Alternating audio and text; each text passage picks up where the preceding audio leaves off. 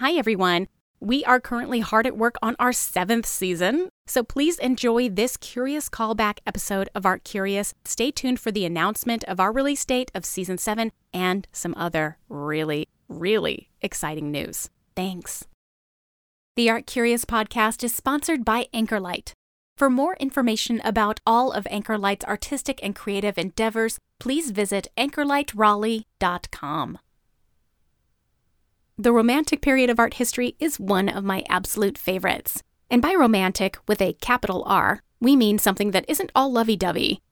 It's not like when we say a movie is romantic, for example. It's a movement that entranced Europe beginning with the late 18th century and onwards through the mid to late 19th century. And it wasn't just limited to visual art, but music, poetry, fiction, theater too. In art, it took the form of a glorification of strong emotions and the praise of the natural world. So think awe-inspiring mountains, that kind of thing.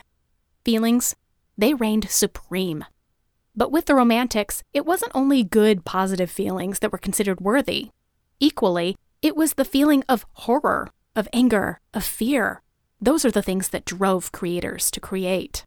And one of the most iconic works of art from the Romantic period in France generated all these feelings and more, and caused people to take sides in some extremely huge topics of the day.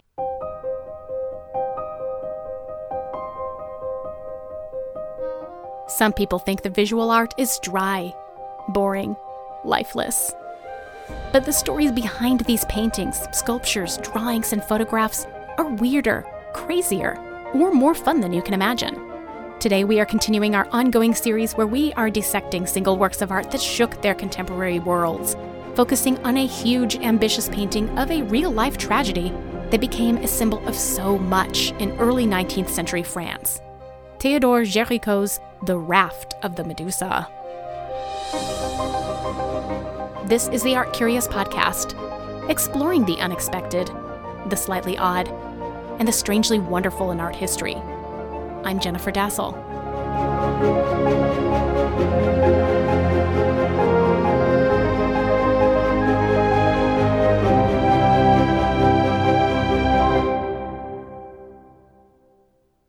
There's a lot to get into about Gericault's The Raft of the Medusa, not the least of which is the inspiration behind this work of art. Because this isn't something that just sprang from the artist's imagination, it's based on a terrible and terrifying real-life event, the naval disaster of a French vessel called the Medusa, which crashed spectacularly on July 2nd, 1816. The ship, carrying approximately 400 passengers, ran aground a sandbank off of present-day Mauritania as it traveled en route to Senegal, which was then established as a French colony. When the vessel wrecked on that sandbank, the majority of the passengers were able to escape on lifeboats, but not all of them. They were not equipped, like boats today, for example, to account for the safety of every single person. And so with that, 150 people were left behind. But they weren't going to take it lying down, as it were.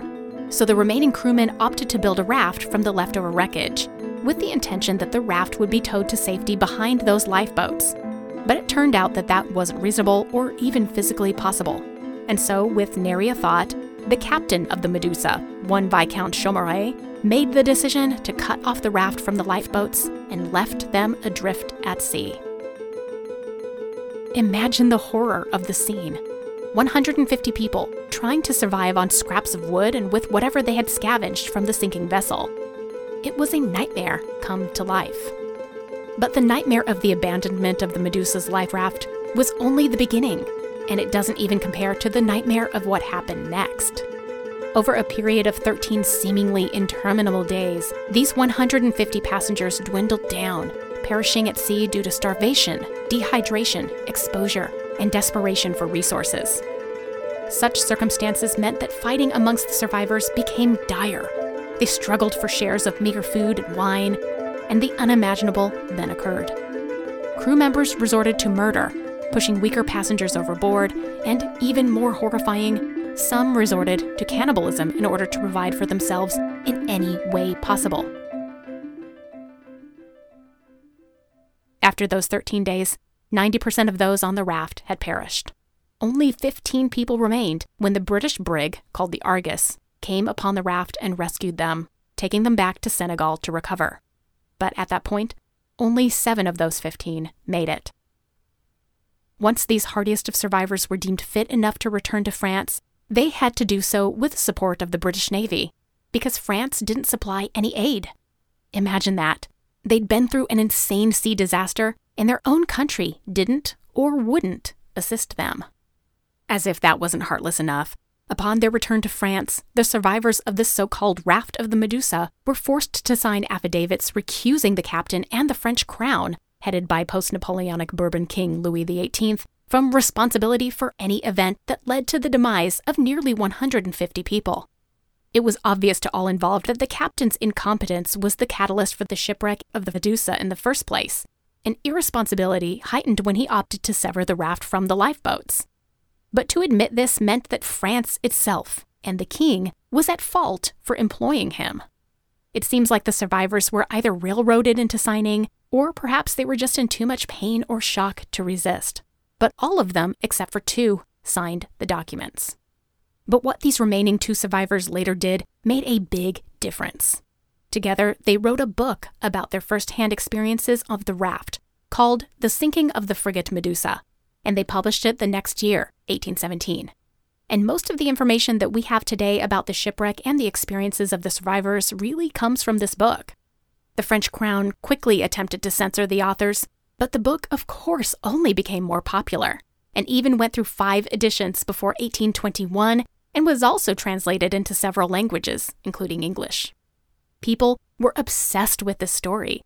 It was kind of like the Titanic of its day, except, with cannibalism and anti-government support thrown in. Readers were appalled that something like this could even happen, and their collective fury only grew when it came to light that Captain Chaumaret, though given a guilty sentence for incompetency, was acquitted of charges of abandoning his crew and the raft itself. It was in the midst of the height of the Medusa controversy that a young, talented romantic painter found himself moved to create what would become his greatest work. Théodore Gericault was born in 1791 in the town of Rouen, about 70 miles northwest of Paris as the crow flies, and one with an impressive history of its own, being the location of the execution of St. Joan of Arc.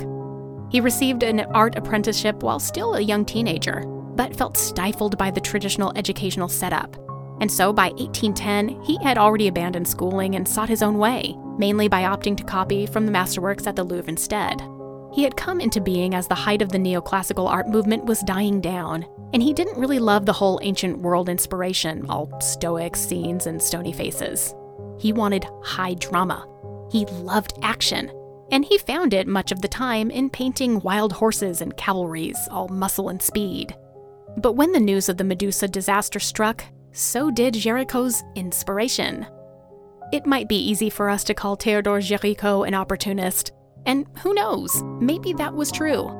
But Gericault's painting wasn't slapdash, or something he quickly threw together for attention.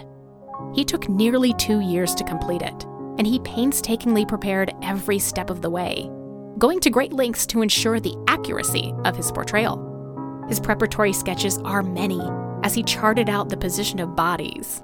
He visited hospitals and morgues so he could accurately depict the colors, textures, and stiffness of dying and deceased flesh.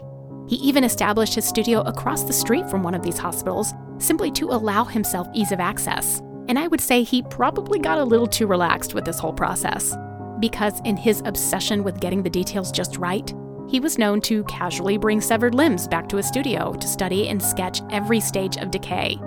And he didn't stop there. His most grotesque experiment involved a severed head procured from a local asylum, which he kept on the roof of his studio for 2 weeks to witness its transformation in the sun and the elements. I mean, there's commitment to your job, and there's commitment to your job. Am I right? But at least it wasn't all morose and gross while Gericault made his preparations. He also made the connection with 2 raft survivors, painstakingly interviewing them and running his preparatory drawings by them to get their seal of approval.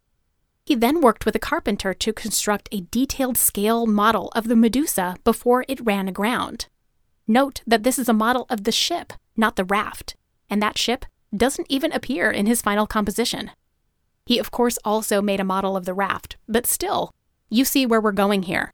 From posing models as dead bodies, to then, of course, examining lots of dead bodies themselves, and also to making several trips to the English Channel to observe the color and appearance of waves breaking in a storm, I think we can all agree that Théodore Gericault went above and beyond in creating this work of art.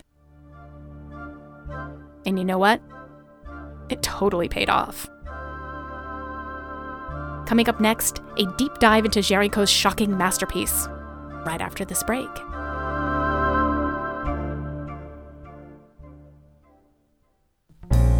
When you start your hiring process, you may have questions. Will you find good applicants to choose from? What about education and experience? And how will you know you've made the right hire? Indeed is here to help.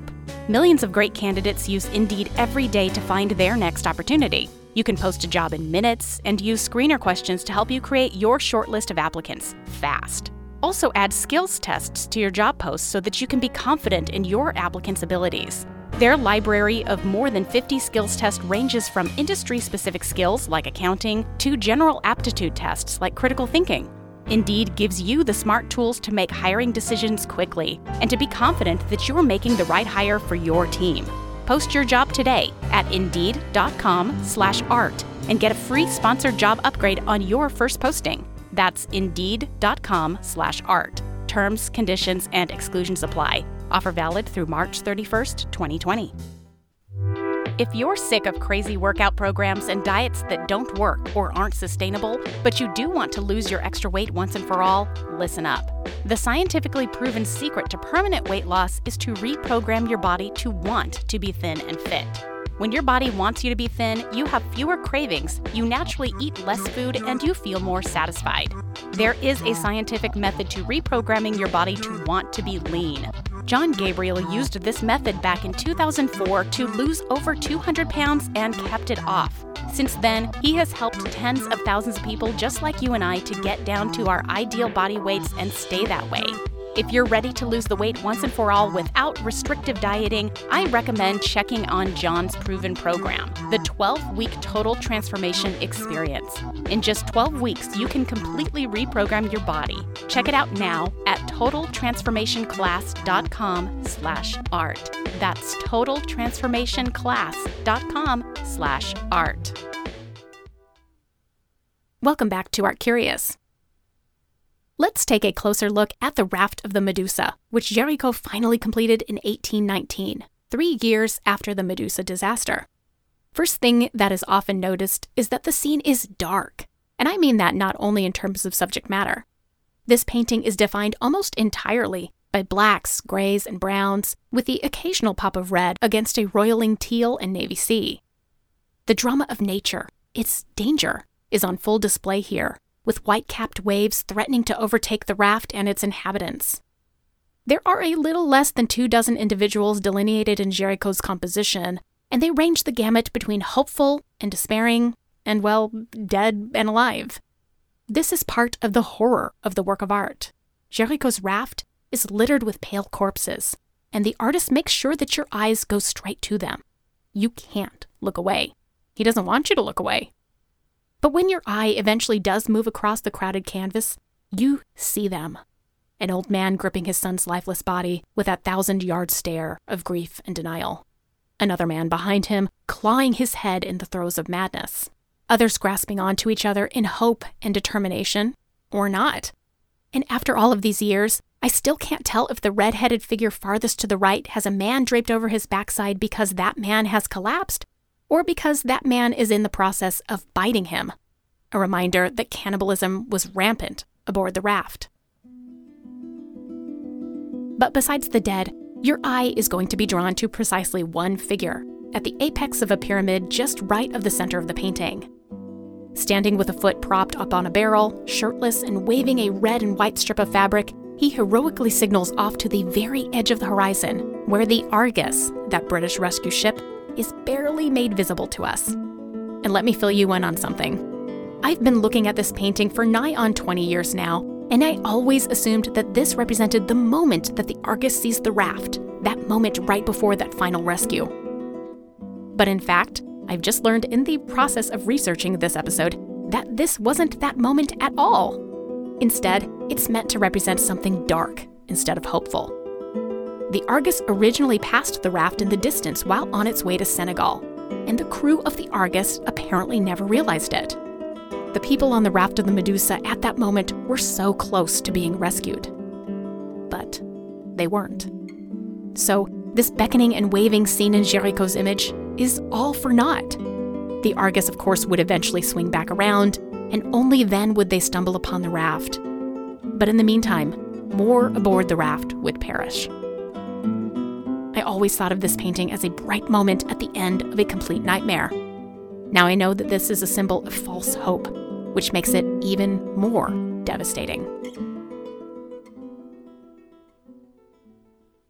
The Raft of the Medusa was first exhibited at the 1819 Paris Salon under the title Scène de naufrage, or shipwreck scene, which was done in order to soften any controversy that might have swirled around it given the whole touchy blame game of the disaster in the first place. And in an ideal world, this would have been a really good idea, especially because the salon was sponsored by King Louis XVIII. So, it's probably better to play nice and to give a generic title, and that was a good idea, in theory. But it was also pointless, or short-sighted, or both, because the story of the Medusa was so well known, between the captain's trial, the controversy over fault, and the book written by the survivors, that contemporary audiences knew straight away exactly which scene Gericault was producing here. And they were stunned to see it, here, in the Salon, the holiest of art exhibitions, and presented in such gory detail and gigantic scale. This painting is more than 16 feet tall and 23 feet long, so not a little thing. It was an attention grabber, becoming the highlight of the Salon, the work of art on everyone's tongues. And many, many people hated it. One critic described the work as a, quote, pile of corpses, and most just found the subject matter so depressing. And get this, another critic supposedly cornered Gericault at the Salon and asked him, point blank, why he didn't paint a happier shipwreck. I kid you not. But anyhow, this devotion to reality was another thing that was hugely shocking to Salon audiences, because they were used to seeing scenes of death in art for hundreds of years, sure, but people were typically beautiful or idealized even in their lifeless state. So think about the body of a saint, or Jesus, or the Virgin Mary, or something in Italian Renaissance art. If anything, perhaps the artist would have tinged their skin with a little more gray, but there would have hardly been anything to hint at rigor mortis, or of skin falling apart, or any of the other myriad horrors that a corpse undergoes post-death. Death, like everything else in art, was supposed to be classically perfect. Gericault instead made it hit too close to reality, bringing the tragedy of the Raft of the Medusa to the surface again for thousands of viewers. And don't forget that guy who was possibly having a snack on the guy to the right side. It's just horrible. All of this doesn't even take into consideration that political aspect of the painting that were further complicating its reception. Critics and casual salon-goers alike were divided based on political leanings. If the viewer was loyal to the crown, their harsh criticisms of the painting were based on the belief that Gericault was criticizing and blaming France for the shipwreck. Remember that many noted that Captain Chaumaret, who was a member of the French Navy, would have been sanctioned and positioned by the crown, and so blame would have gone all the way up to the king in the eyes of some. Naturally, this same tack was given the other side as a reason of praising Gericault in his monumental painting. Liberal-leaning critics hailed the work as a masterpiece because it appeared sympathetic to the anti-imperial cause of the survivors who were forced to sign that recusation document. And then, there was a final element of shock to that audience, one that similarly divided folks into these two warring factions. Remember that central figure at the apex of the pyramidal structure, the one who's heroically attempting to flag down the Argus in the distance? Well, there was something that was considered surprising about him. Gericault chose the hero of this tale to be a black man. I know, I can hear that shock and awe in your voice. But seriously though, this was seen as another way that Gericault himself was attempted to either foment political unrest or destroy the long-held expectations of history painting, or both. So let's take up the latter point quickly. Traditionally in art, it was assumed that anybody in a heroic position would be presented as a white dude. By elevating a black man to the highest height in the painting, both literally and figuratively, Gericault was subverting the rules of the game. At the same time, there's the former point to take into consideration. Keep in mind that this painting hit the Salon in the early 19th century, a time where abolitionism was growing in favor throughout the world, but hadn't yet reached critical mass.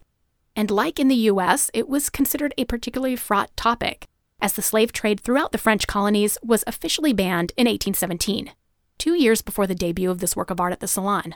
But that ban didn't actually go into effect until 10 years later.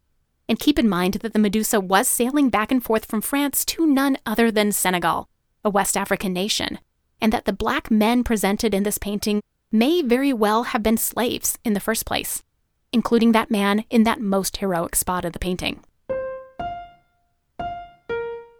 Gericault himself did hold abolitionist views, so it is probable that he was making a very pointed statement here. A statement that would eventually gain very strong support, especially in England, when Gericault exhibited the work the following year there in 1820. It proved to be popular, particularly in England for a few reasons. First was the notoriety of the shipwreck, as well as the notoriety of the painting when it was exhibited in Paris. Also, the fact that anti-slavery agitation was much higher in England than in continental Europe at the time.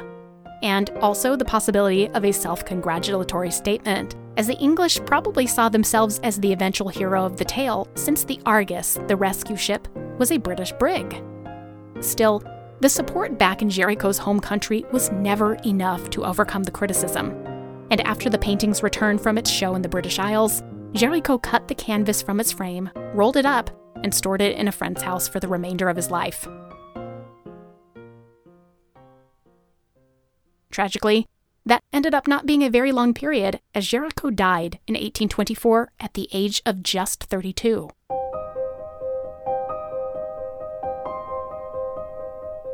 Curiously, even with the scandal of the painting that it caused at the Salon years before, the curators at the Louvre Museum saw it for what it was, a huge step in the direction of art in France, a true masterpiece of Romanticism, and an inspiration to many who would come later, like Eugène Delacroix. The museum purchased the painting from Gericault's friend, and it continues to dominate the gallery in which it is shown, even today, 200 years later. Thank you for listening to the Art Curious podcast. This episode was written, produced, and narrated by me, Jennifer Dassel, with additional writing and research help by Kelsey Breen. Our theme music is by Alex Davis at alexdavismusic.com. Our logo is by Dave Rainey at daveraneydesign.com. And social media help is by Emily Crockett and Natalie Broyhill. Our production and editorial services are provided by Kabunki. Video, content, ideas. Learn more at kabonki.com. Additional editing is by Hannah Roberts. The Art Curious podcast is sponsored primarily by Anchorlight. Anchorlight is a creative space founded with the intent of fostering artists, designers, and craftspeople at varying stages of their development. Home to artist studios, residency opportunities, and exhibition space, Anchorlight encourages mentorship and the cross-pollination of skills among creatives in the Triangle. Please visit anchorlightraleigh.com. The Art Curious podcast is also fiscally sponsored by VAE Raleigh, a 501c3 nonprofit creativity incubator. For more details on our show, including the image mentioned in the episode today, please visit our website, artcuriouspodcast.com. We're also on Facebook, Twitter, and Instagram at ArtCuriousPod. Please check back in 2 weeks as we continue to explore the unexpected, the slightly odd, and the strangely wonderful in the shocking works of art history.